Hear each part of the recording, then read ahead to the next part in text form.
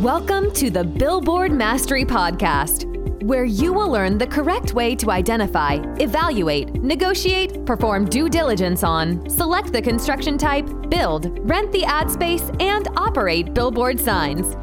And now, here is your host, the guy that built from scratch the largest privately owned billboard company in Dallas-Fort Worth, Frank Rolfe. Warren Buffett is thought to be the greatest investor in American history. He has certainly had the highest rates of return for the longest time. And when Warren Buffett talks about investing, people take it very seriously. Now, he talks often just off the cuff. He talks and gives speeches, and sometimes he writes his thoughts in his letter to shareholders. And in one of those letters to shareholders, he had a thought that he called cigar butt investing. And the question is, how does that relate to the billboard industry? And in fact, there are many parallels. This is Frank Rolfe with the Billboard Mastery podcast. We're talking about Warren Buffett's concept of cigar butt investing and how it applies to signs. So here's the quote. The quote is, "A cigar butt found on the street that only has one puff left in it may not offer much of a smoke, but the bargain purchase price will make that puff all profit."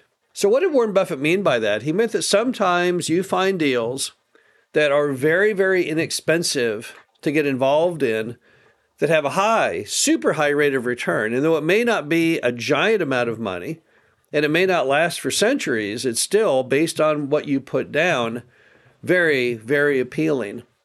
And when I read that quote and I think about how it applies to billboards, it immediately comes to mind those billboard opportunities that don't cost very much money, but have a really, really high yield.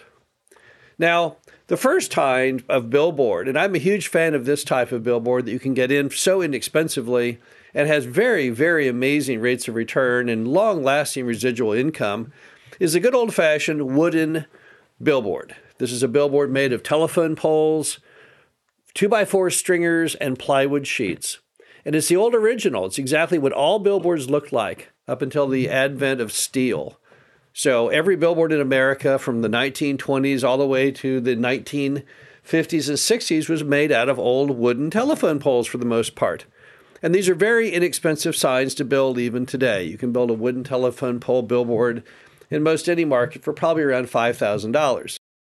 Now, what do you do with that? Well, a wooden telephone pole billboard, even though it's made of wood, has a very, very long shelf life. I have myself bought billboards made of wood that were at least half a century old, still standing, still working fine. And you can rent a sign like that, typically out in more of a exurban market, outside the initial city, urban, or even suburban centers. You can rent those things for typically a couple $100 a month per side. And you maybe pay your lot rent of, let's say, 20% of that revenue. And you don't have any costs because they typically are not lighted and they don't require much, and you only rent them typically one time a year. So you can make on a sign like that probably about $3,000 a year of net income on a $5,000 investment. That means it only takes you 2 years to get all your money back, and then every year thereafter, for however many years it stands and you keep it rented, that all basically goes in your pocket. So that's definitely cigar butt investing.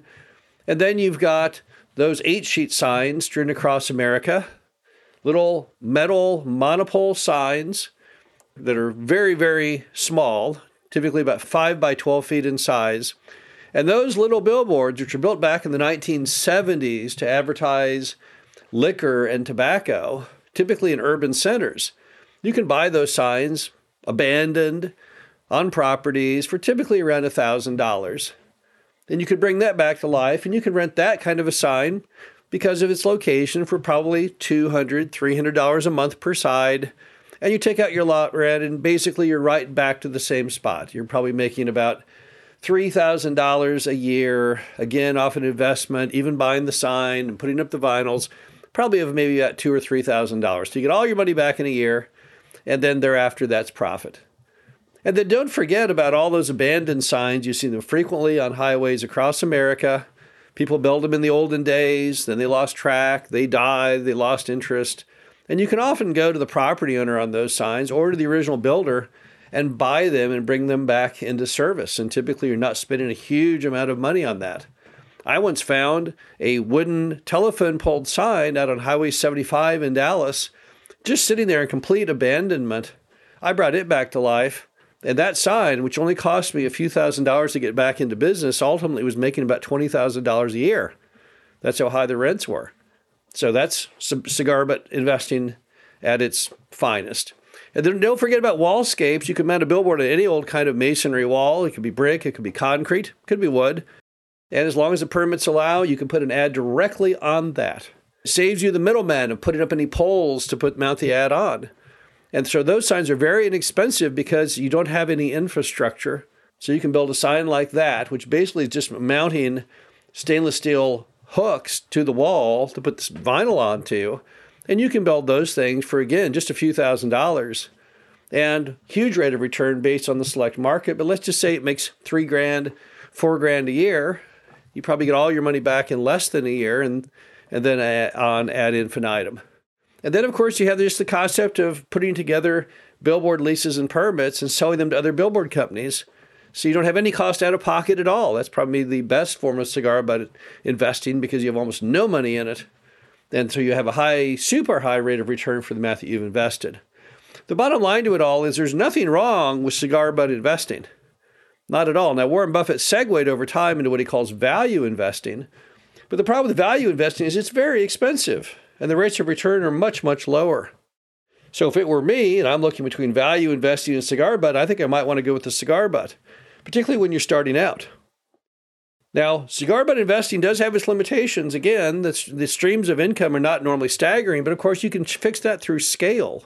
So if you had 10 billboards that each made $4,000 a year, that's $40,000 a year. I think that's a very significant sum to anybody. So a lot of times it's just what you look in your optics and your perception of what's going on. And for many people, cigar butt investing is the way to go. Particularly if you have limited capital or you're just starting out, just trying to experiment in the space.